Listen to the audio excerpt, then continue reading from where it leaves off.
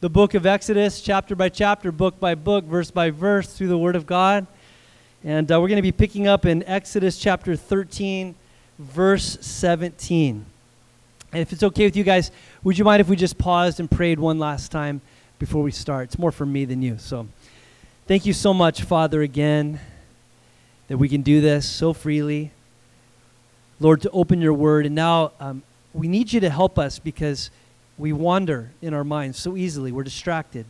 And Father, I pray that nothing would keep us from hearing what you want to say to us through your word tonight. So bless, I pray, as we just simply open your word and say, speak to us, Lord. We ask this in Jesus' name. Amen. Amen. All right, so Exodus chapter 17 tonight. We left the children of Israel camped at Sukkoth. They've been delivered. They're out of they're out of slavery. They're not totally out of the land yet, but they're free. They've been liberated by force, kicked out of the land, and they are camped there at Sukkoth, and they're about to move on.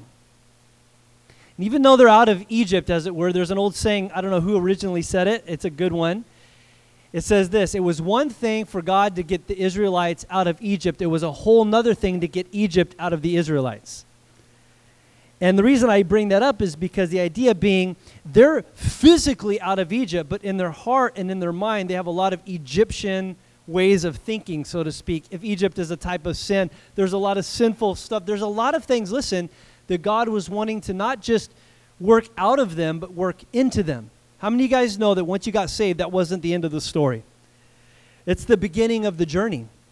And just like God in our story tonight and further on is wanting to do a deeper work. Oh, praise God. If all he did was bring them out of Egypt, that would have been enough to praise God for all of eternity. Amen? If all he did was save us from hell, that's enough to praise him for all of eternity. Amen? You got to say amen to that. That's like a full-on amener, you guys. Come on. But he wants to go further. He wants to work things out of us. He wants to work things into us. And the reason I bring that up is because in these stops along the way, God is doing work. At Sukkoth, when they got there, they were kind of staged there. And the first order of business God said was, we are going to make this a statute. You're going to remember this day. And he went to great lengths to memorialize the Passover for every generation. And we talked about this last week if you weren't here. They were to live in this constant remembrance of God's deliverance from Egypt. It was to be like a frontlet between their eyes. Like everywhere they looked, that they would see through that first. That they would remain grateful and humble and devoted to the Lord. And so we talked all about that. Tonight what we're going to see is they're going to move on from Sukkoth to a place called I said Sukkoth, and I said to a place, a little lisp there. But anyways, they're going to go from Sukkoth to a place called Etham, and then from Etham, we're going to get into the story, like the famous, miraculous story of the crossing of the Red Sea as we go through chapter 14. So that's the goal. We got to get into it. Let's pick it up where we left off last week in chapter 13, verse 17. It says, when Pharaoh let the people go, God did not lead them by the way of the land of the Philistines, although that was near. For God said, lest the people change their minds when they see war and return to Egypt. But God led the people around by the way of the wilderness towards the Red Sea. And the people of Israel went up out of the land of Egypt, equipped for battle or for war. See if I can get this to work. I don't usually use first of all, you can't do Moses without that guy.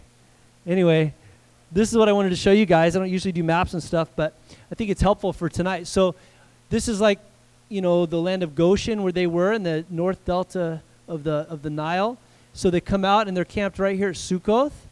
And where they're going to travel is, boom, down here to maybe 20 miles, I don't know, up to Etham. And what it just said in our text is that instead of God taking them the closer route, see that? Boom. This would have been the nearest route to go, up through by the Mediterranean, up through what we would call the Gaza Strip today, up into this area. That would have been the shorter route. But the problem is that the Philistines were there. And the Philistines were like hardened warriors. And God was like, I just know that if I take them that route, it's going to be too much for them. So I'm going to take them a different route. It's going to take longer. How many of you guys, when you have like Syria on your maps, you don't do it so much on the island because there's like one road. But on the mainland, what we do is like when you're getting directions, and Syria will give you like 3 different options of which way to go. How many of you guys are like, I'm going to take the longer one? We don't do that. We're like, what is the shortest, most efficient route? We pick that one. But God is like, you know what? It may be the shortest and most efficient. They could have probably been there within a number of 3 to 5 days. God is intentionally taking them on a longer route because, listen, he's not so much concerned about just getting to the promised land. Again, he's wanting to do heart work on them. And he says, we've got to take some detours. We've got to do some stuff. And one other thought on this, I do love the fact that he said, look, the Philistines are there. If we go too quickly up into there, it's going to blow their minds. It's not as though God couldn't have handled the Philistines. Do you understand that? But he was thinking, what's best for my kids? What's best for my kiddos? What can they handle right now? How many of you are glad that God knows exactly what we can handle?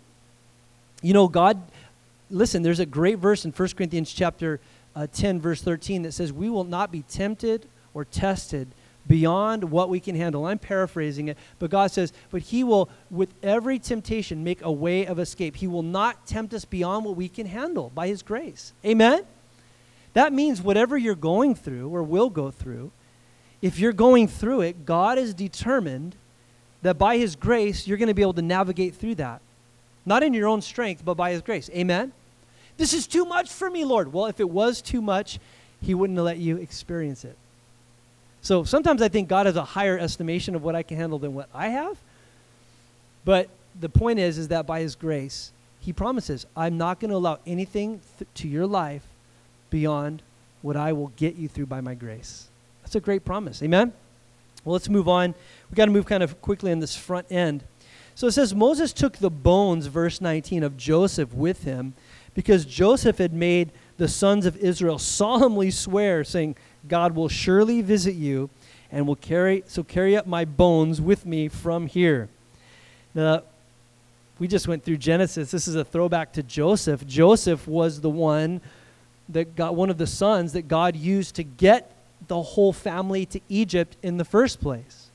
It started out as a good thing, but see, when Joseph went down into Egypt, when he was sold by his brothers, you guys remember the story, correct? When he went down into Egypt, and then God brought the rest of the family to provide for them and protect them and all of that, it was a great situation. But Joseph was like, look, guys, God has made a promise to our father Abraham that we're going to end up in the land of Canaan. This is a temporary stop. So as a declaration of faith, Joseph, as he's dying, there in the last chapters of Genesis, he says, look, I'm dying. Again, I'm paraphrasing. When I die, you take my bones with you when you leave. That was evidently such an impressive statement of faith to God that it gets recorded in the famous Hall of Faith in Hebrews chapter 11, verse 22. That Joseph gets ink for that, for just saying, look, when I die, you bury me, don't keep me here because I guarantee God's going to visit you. And all that to say, it's just an amazing statement of the faithfulness of God to his promises. Amen? If God says something's going to happen, I don't guarantee, but I'll bet you Joseph wasn't like it's expecting 400 plus. Well, maybe he was because Abraham was told it would be 400 years. But I will say this. Oftentimes the promises of God take longer than we think they're going to take. But I love the faith of Joseph.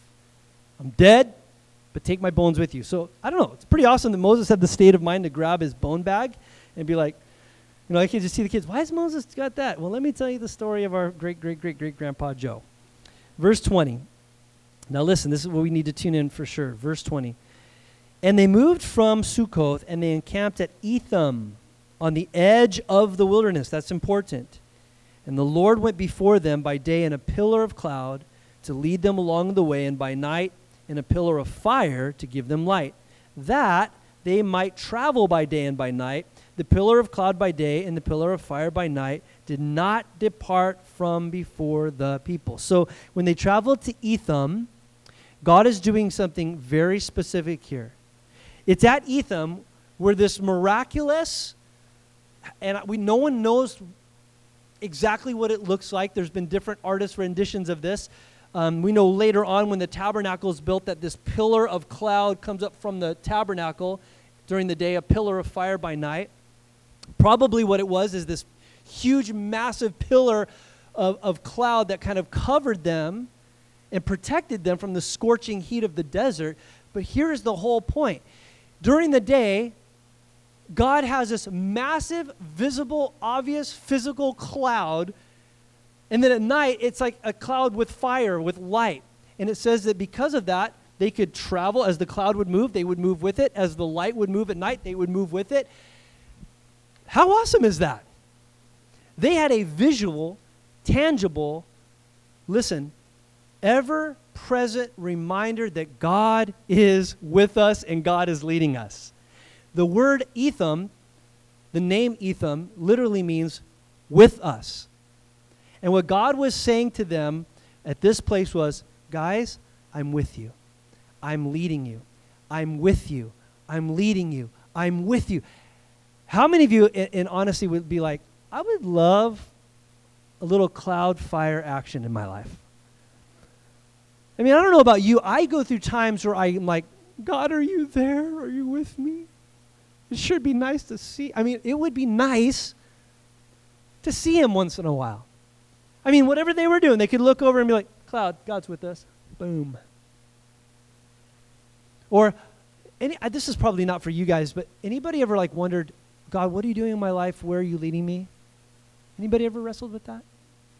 I'm being facetious. That's like the number one thing we all wrestle with, like, God, lead me. And how would this be? Just to be, oh, it's moving. I guess we're moving too. And I have to be honest, there's times where I'm like, I would like some of that, please. But here's the thing, and it's hard to wrap our brain around, but here's the thing. Do you know that we actually have something far, far better than that? Because this is what Jesus said. I'm not going to leave you as orphans, but I'm going to send the Comforter. And he's with you, but he shall be what? In you. 1 Corinthians chapter 6, verse 16 says that we are the temple, the tabernacle of the Holy Spirit. And even though it would be nice to see something or have a tangible, visible something, that's great. But why is it greater that he's in us? Because listen, it takes zero relationship to look at a cloud and follow it. But when he's in us, now it's more intimate. Does that make sense? And he's saying, I don't want to just be something out there. I want to be in you. I am with you all the time by my Holy Spirit. And I'm going to whisper in your ear, and you're going to have to stay close to me. And it's this amazing, if you just want to trip out on this, feel free for a while. If you're a believer in Jesus Christ, the Holy Spirit of God dwells within us. We're the tabernacle, the temple of the Holy Spirit. And he's with you. And he's with me. And we don't always feel it. We don't always see it or sense it. But by faith, we know that the Holy Spirit of God indwells me. He'll never leave me. He'll never forsake me. And he's leading my life, and he's leading your life. Amen? I love that. But for these guys, back to our story, they have this visual thing. And I just camped on that for a second because that's clearly what God is doing at Etham. He's saying, I'm with you, and I'm going to lead you. But I want you to notice something else too, and maybe back to the map here for a second. Notice that Etham is on the edge of the wilderness. When you see wilderness in the Bible, it's not like trees and forest. Wilderness means desert, dry and hot. So Etham is right here. And though God didn't take him up this way, which would have been the short route, the most logical thing then would be to at least, if we're going to go this way, okay, here's where we launch off from this spot into the wilderness and go down. But here's what we're going to see. He's going to say, nope, we're going to go this way. Does that make a lot of sense to anybody? That's a rhetorical question that demands the answer no. So let's look at, again, what happens next. Chapter 14. Then the Lord said to Moses, tell the people of Israel to turn back and encamp in front of Pihahiroth between Migdol and the sea in front of Baal-zephon, and you shall camp facing it by the sea. Because Pharaoh will say, of the people of Israel, they're wandering in the land. The wilderness has shut them in. And I will harden Pharaoh's heart, and he will pursue them, and I will get glory over Pharaoh and all of his host, and the Egyptians shall know that I am the Lord, and they did so. So the point here, I'm trying to go a little faster, is that nobody really knows exactly where Pi-hahiroth is, and Migdol, and Baal-zephon is exactly. But the idea is there's a mountain range right there. There's massive sand dunes. There's the Red Sea, and there's the way they just came from. And he has them camped out instead of launching off like we saw on the map into the wilderness and continuing their journey. He has them dip down south. Now they're on the wrong side of the Red Sea. Does that make sense? And God says, I want you to do that. And again, to the natural mind, you're thinking, God, why are you leading us? I mean, there's no question you're leading us. There's the pillar of fire. That's where we're supposed to go. We're in the right. But why are we going this way? God actually gives the purpose. He says, look, when you get there, what's going to happen is Pharaoh's going to hear that you did that move. He's going to think to himself, that was stupid. They're wandering. They don't know where they're going. And God calls it. Pharaoh's going to be like, you know what? Forget letting them go. Let's go after him because he's got a hard heart, and God's going to harden his heart further, and he's going to come after them. In a sense, God's baiting him because God's not done dealing with Pharaoh. And notice, I want you to just point this out real quick. One of God's purposes in all of this is verse 4 where he says, I will get glory over Pharaoh and his host, and the Egyptians shall know that the Lord is God. Remember the plagues. Part of the purpose of the plagues was to show the Egyptians that God was the only God. Let's keep going with the story because there's so many places to pause, but we need to keep rolling. Verse 5. When the king of Egypt was told that the people had fled, the mind of Pharaoh and his servants was changed towards the people, and they said, what is this we've done that we have let Israel go from serving us? So he made ready his chariot and took his army with him. And he took 600 chosen chariots and all the other chariots of Egypt with their officers over all of them. And the Lord hardened the heart of Pharaoh, the king of Egypt, and he pursued the people of Israel while the people of Israel were going out defiantly. Verse 9, the Egyptians pursued them, and all of Pharaoh's horses and chariots and his horsemen and his army overtook them and encamped by the sea, by Pi-hahiroth, in front of Baal-zephon.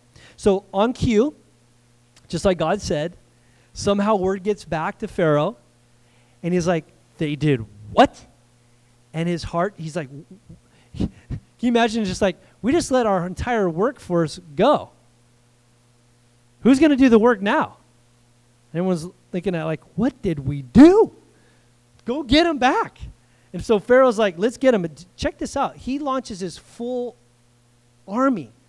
600 special ops guys, all the other charioteers, all the marching army, and they just are like on mission. They're going to go after Israel, and it says they're just going hard. They know right where they're camped, and it says they overtake them. Now this is where the story gets really, really interesting. Look at verse 10.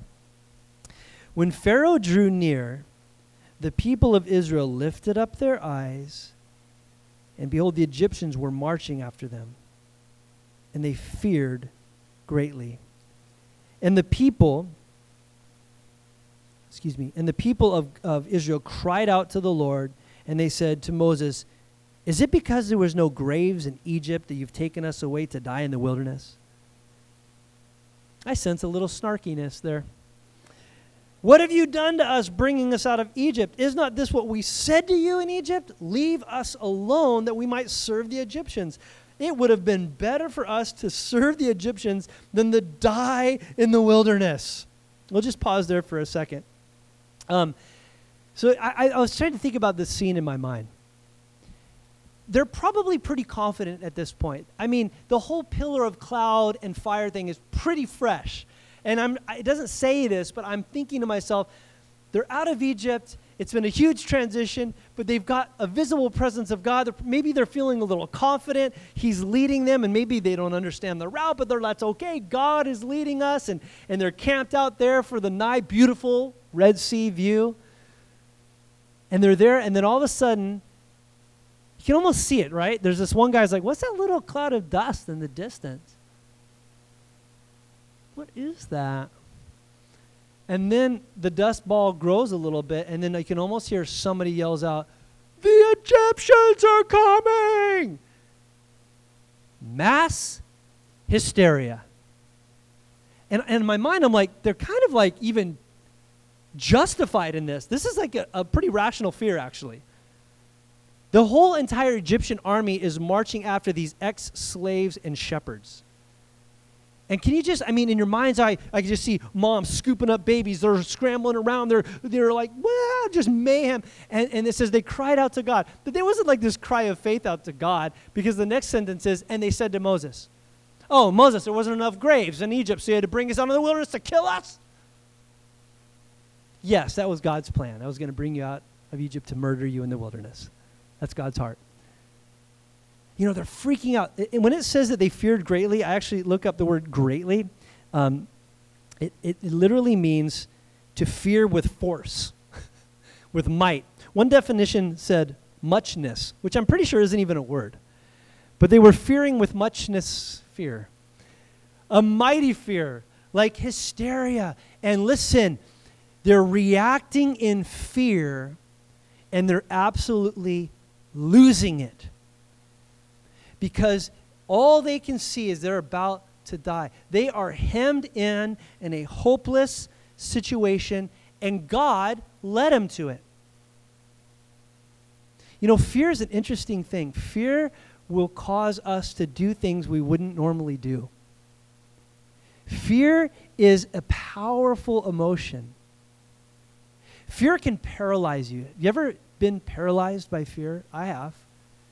When I disobeyed my parents, sorry, Mom, and I went over to my friend Chris Goulsbury's house, and I watched Nightmare on Elm Street.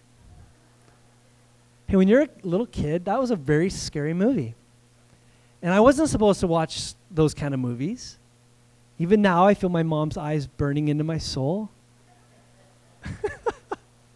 But I paid for it, because that night, I literally went to bed, and I'm laying on the top. It's in my brain right now. I can see it happening.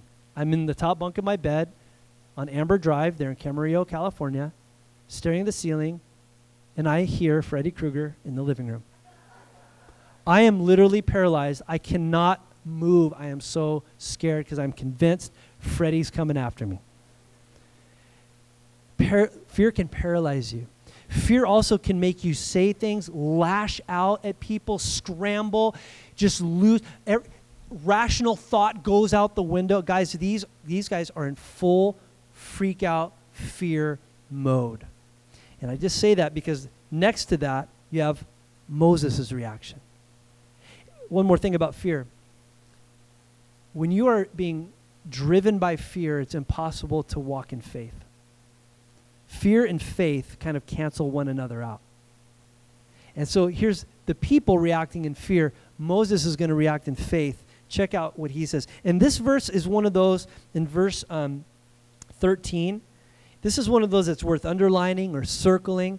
It's one of those that kind of sits you up in your chair a little bit, because this is one of those verses that you might need tonight, but if you don't need it tonight, you might need it tomorrow or next week. And it's just one of those I would call like a power verse. Listen to what Moses says. And Moses said to the people, "Fear not, stand firm, and see the salvation of the Lord, which he will work for you today.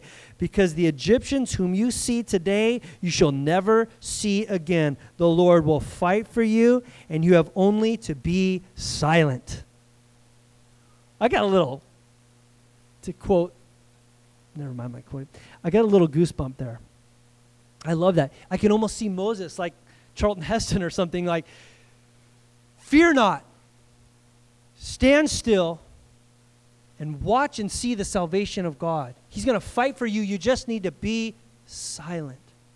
And guys, listen, those 3 or 4 things are what we need to do sometimes. Because listen, there are going to be times when you and I are in a fearful situation, and I'm going to touch on this at the end, but I'll say it now. And sometimes those situations are ones that God has intentionally put us in. God will oftentimes lead us into places that if he doesn't come through for us, we feel like we're going to die. It might be a financial crisis, a health crisis, a marital crisis. I'm not saying he would lead you to a marital crisis, but I'm just saying there are things in this life that will, when fear is welling up, you need the Holy Spirit to take this verse and apply it to your heart and hear these words. Fear not, stand still, watch and see, and be quiet. Fear not. I can't think of one leader in the Bible, and maybe there's an example, I just can't think of it right now, where that leader doesn't hear those words at some point. Fear not, fear not. Joshua had to hear those words, fear not. Abraham heard those words, fear not. Gideon heard those words, fear not. Solomon heard those words, fear not. The disciples heard those words when Jesus came into the upper room and he said, fear not. Paul, knowing he's going to get stoned to death or something, beat up or thrown in prison, Jesus shows up, fear not. Fear not. Fear not. But here's the thing. It's not like he's just saying, come on, work through the fear. There's a reason we can fear not. What's the reason? He's with us. Though I walk through the valley of the shadow of death, I will fear no evil. Because why? You're with me. Amen? This is a verse worth jotting down or maybe memorizing or having at least in your arsenal. It's in Isaiah 41, verse 10. It says this, fear not, for I am with you. Do not be dismayed, because I am your God. I will strengthen you, and I will help you. I will uphold you with my righteous right hand. Amen? Fear not. God doesn't give us a spirit of fear, but of power and love and a sound mind. Amen? And there may be a time, there may be one or two of you in here tonight, you're facing some kind of situation with your kids or with your family, with your job or something, and you're fearful of the economy, you're fearful of this or terrorists or whatever, the world economic system, and the Lord would say, fear not. And that's just not like, come on, you can work through this. No. Why? I'm with you. And if God is with us, he can get us through whatever it is. Amen? Amen? He's with us. So Moses says, fear not. And then he says, and I like this, I think this is huge. He says, not only fear not, but stand firm. Be still. Again, sometimes fear will cause us to scramble. Have you ever just not know what to do, so you just do something? In fact, we have a saying, don't we? Don't just stand there. What? Do something. It is so hard for us to not react or act. But guys, there are times when the Lord just says, stand still. Somebody pointed out that stand firm, or can also be translated hold your ground, is like a military term. And what Moses was saying is stop scrambling, stop moving, stand your ground, hold your post, and the idea is until you get further instructions. And guys, sometimes when you're in the middle of the crisis and the fear's welling up, you, instead of scrambling and doing something, you just need to hold your post, stand your ground, and wait. How many of you guys love waiting? None of us love waiting, right? Sometimes it is the hardest thing for us to do is to wait on the Lord. And I can tell you there's been times where I've been fearful financially, so I've scrambled in my effort to fix it and screwed it up even more. I've been worried about, I'm fearful of that situation. I'm going to eject myself over there and talk to that person and fix that instead of just letting the Lord do it. I'm not saying we don't ever do anything, but what I'm saying is there are times when we don't know what to do and we're full of fear. We just need to chill and wait on the Lord and let him do the work. Amen? And the next one is to watch. Just watch him do it. I love what it says in Psalm 46:10 where it says, be still. And what? Know that I am God. Be still. All the while I was studying this, I kept thinking to myself, this has got to be a word for somebody. You're in the middle of a situation and you're fearful. It's not going to be as dramatic maybe as this, like you have an whole army chasing you, but in your circumstance, it might feel that way. Maybe it's financial, maybe it's health, maybe it's, I don't know. But the Lord's saying, I'm with you, so fear not. Be still. Stop trying to scramble and manipulate and do something. Just watch me. And then I love this last one. He says, the Lord will fight for you. You have only to be silent. In other words, shut up. We don't say shut up at our house, but that's what it means in the Hebrew. No, it doesn't mean that. I'm just kidding. But he's basically like, stop talking.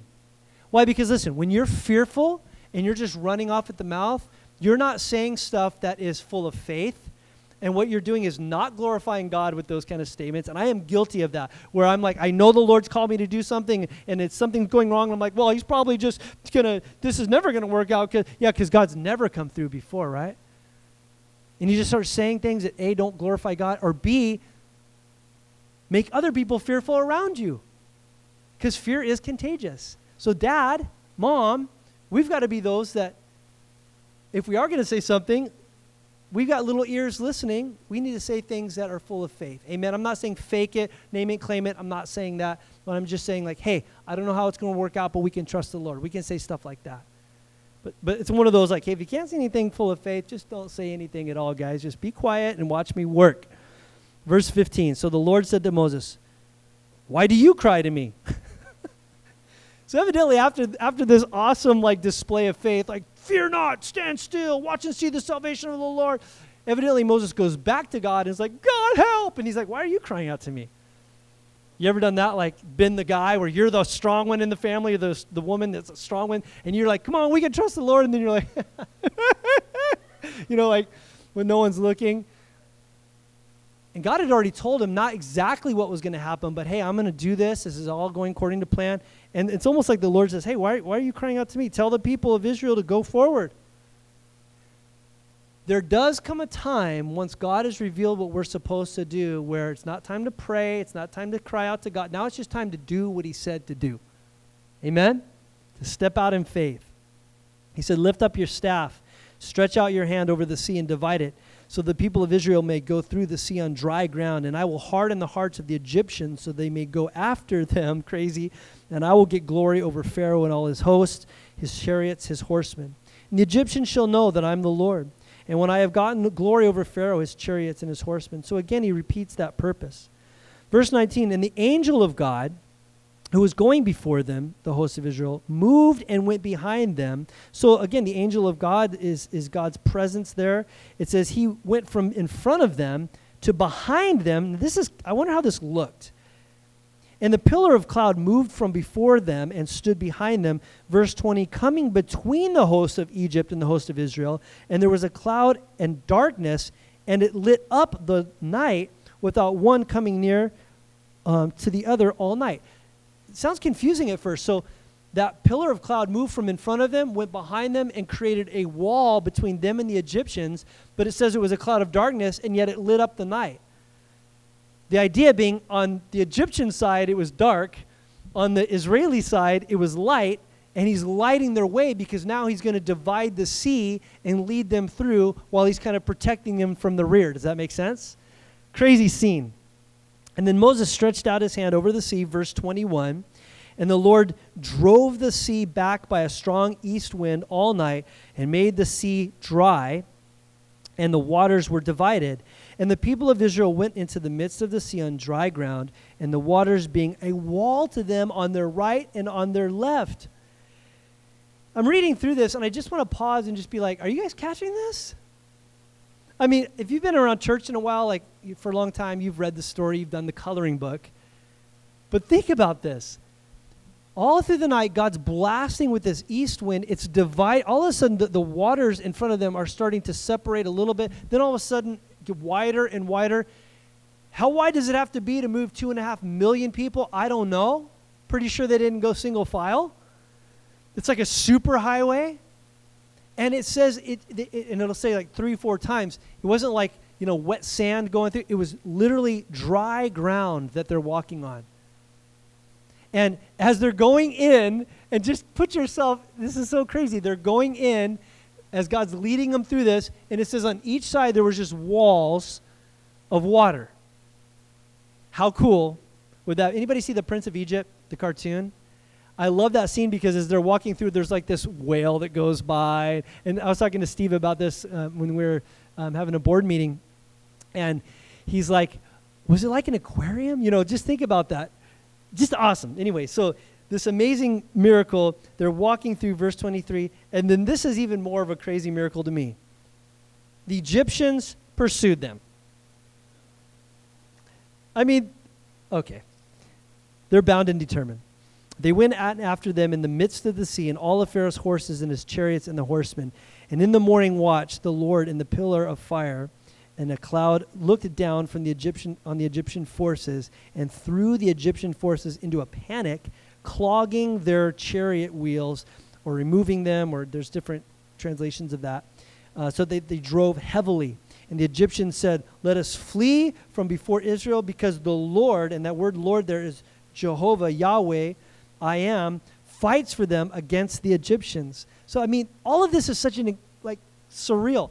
Here's the sea opened up, 2.5 million Israelites with all their stuff and their animals, and they're all just going maybe as fast as they can on dry ground. And as they're about to get out, God evidently lifts that divide. The Egyptians are like, they're going through the sea. Nobody stopped to say, they're going through the sea. But God's hardened their hearts, and they're like, we're going to get them. They follow after them, and they're going. And then somewhere about maybe the middle, all of a sudden, the chariots they're like clunked down, and they're going slow and this. And then all of a sudden, somebody's like, oh, this is not a good idea. How high were those walls of water, right?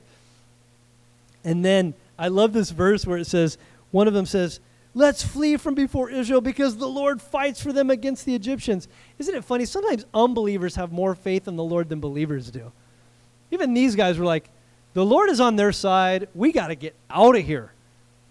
But that's not what happens. Check this out. Verse 26. Man, if you're here hearing this story for the first time, I kind of envy you. The rest of us are like, I've read this. But this is an awesome story. Verse 26. Then the Lord said to Moses, stretch out your hand over the sea that the water may come back upon the Egyptians, upon their chariots, upon their horsemen. So Moses stretched out his hand over the sea, and the sea returned to its normal course when the morning appeared, and the Egyptians fled into it. And the Lord threw the Egyptians into the midst of the sea. Verse 28, the waters returned and covered the chariots and the horsemen and all the host of Pharaoh and that had followed them into the sea. Not one of them remained. But the people of Israel walked on dry ground through the sea, the waters being a wall to them on their right hand and on their left. You know, I was thinking about it like, was this necessary, God? I mean, you've already done the 10 plagues, but now I know Pharaoh's got a hard heart. But listen, God wasn't done dealing with the Egyptians, with Pharaoh and with the Egyptian people. And before we go, I don't know, was that fair of God? Was this taking a little too far, this kind of judgment? To me, one of the things this reminded me of is that it is impossible to spend a lifetime of rebelling against God, being defiant against God, being obstinate against God, and to think that there's not going to be a judgment at the end of that. There's no way an individual life can go through their entire life with thumbing their nose at God and rebelling against God and saying, I don't want anything to do with you, God, and having a hard heart towards God, and to think that God is not going to respond to that. There is judgment at the end of our lives. We need to understand that. If you're not a believer in Jesus Christ, you're going to stand before the holy God of the universe at the great white throne judgment, and you are going to be judged out of the books. That's heavy. Now, if you are a believer in Jesus, there's a different kind of judgment. It's not a judgment unto salvation. That's been established. It's a judgment as it relates to our works and what we've done for him here on earth. But the point is, it's lame to think that a person, or listen, a nation can thumb their nose at God and rebel against God and knowingly walk in ways different from God, and to think that that nation's not going to receive judgment from God. To me, the real miracle, the real question I should say is not, how could God judge them? The real thing that I ask is, gosh, what took him so long? How gracious was he to give them chance after chance after chance? And that will be the same story, by the way, with his own people. Sadly, when they get into the land, they will rebel, and he will give chance after chance after chance after chance after chance. But that's why we got to pray, by the way, for our nation. because it is unthinkable, it is ridiculous to think that we as a nation, in the direction we've headed and thumbed our nose at God and rebelled against God, and to think that God's judgment won't fall upon the United States. It absolutely will. And I don't say that to be like scary or something, but that's just the way it works. Whether you're an individual life or you're a nation, you can't live in full rebellion to God and think that there's not judgment at the end of that. Right? But God is so gracious. You know, I was thinking about what it says in 2 Peter chapter 3, where it says God's not slack concerning his promises. He's not slow to fulfill his promises. We're like, God, you're so slow. No, he's patient. Do you know why God hasn't rained down judgment on this world yet? He's patient. He's not willing that any should perish, but all should come to repentance. Amen? I don't know about you guys. You ever just get online and check out the news? I don't think you should live watching the news. I don't think you should just have it on all the time in your TV in your house. Turn it off. Maybe check in once every other day or so, but don't live like that because it will just sour your whole attitude. Anyway, you ever just watch the news and be like, we're dead. This world's crazy. We are so far from God. It's how he's going to judge us. Why hasn't he judged us yet? He's patient. He loves us. That judgment's coming, but he's patient. He's willing to wait and wait and wait because there's more that need to come into the kingdom of God. Amen? Well, introduction over. Let's get to the sermon. Verse 30. I love this summary statement. Thus the Lord saved Israel that day from the hand of the Egyptians, and Israel saw the Egyptians dead on the seashore. Israel saw the great power that the Lord used against the Egyptians. So the people feared the Lord, and they believed in the Lord and in his servant Moses. I love this. Listen, because of this whole Red Sea incident, did you guys see some of the stuff that was accomplished? God got glory over the Egyptians and over the Egyptian army. God fully delivered the nation of Israel, not only from the presence of the Egyptians, but from the power of the Egyptians. By the way, there's a theological note in that. If deliverance from Egypt is a type and picture of our salvation from sin, and it is, the crushing of the Egyptian army is a picture of the fact that God has also freed us from the power of sin. I refer you to Romans chapter 6, not my point for tonight. But all that to say is God crushes the Egyptian army, gets the glory with the Egyptian people back in the land. He then fully delivers Israel from the hand of Egypt. They're set free. They're like, we don't have to worry about these Egyptians ever again. Not only that, it says that God showed his great power to his people. And because of that, it says this, that they feared the Lord. This isn't the bad fear. This is the good fear, this reverential fear. There's because of this whole event, it did something in them where they're like, whoa, this God of ours is awesome. And not only because they saw that power and because they had the fear of the Lord, it says now they believed in the Lord. The word believe there is they put their trust, and not perfectly. They're going to have a few more failings along the way, but there was now a new level or depth of their trust to God because of this. And they had a new level of trust in their leader, Moses. Here's my point. God did way more through this whole thing than anybody ever thought possible when they're like, why are we going south? Does that make sense? God was doing more around them and in them and through them that they could ever possibly imagine. They never could have guessed it. They wouldn't have been able to work it out or thought it through. God was wanting to go way beyond anything they could think or imagine in their lives. But none of it would have been possible unless he would have led them into a seemingly impossible situation. And that, ladies and gentlemen, is how God often works. You see, we look at this and we're like, oh, dude, I want that kind of result. I want the stuff that happens. I want the deeper walk with God and the faith and to see miracles. Cool. Here's what that means. God's probably going to lead you into an impossible situation. We want the results without the process so often. But guys, there's none of that without the Red Sea having to be parted, right? And guys, listen, this is an important point. God led them to that place. I said that earlier, but don't miss it. It's simple, it's obvious, but it's important. God led them. And I'm saying that because we sometimes wrongly think that if I'm following God and I'm in his will, it'll always lead me to somewhere comfortable and good and flowing and nice, or not. God has a track record of leading his people into very difficult, hard, trying situations that force us to grab onto Jesus with all we've got and say there's no plan B. If you don't come through, I'm dead. But it's through those times that he does more than we could ever imagine around us, in us, and through us. Amen? So don't be surprised. God's going to lead you into those places because God wants to do more in you and through you and around you than you could possibly imagine. Amen?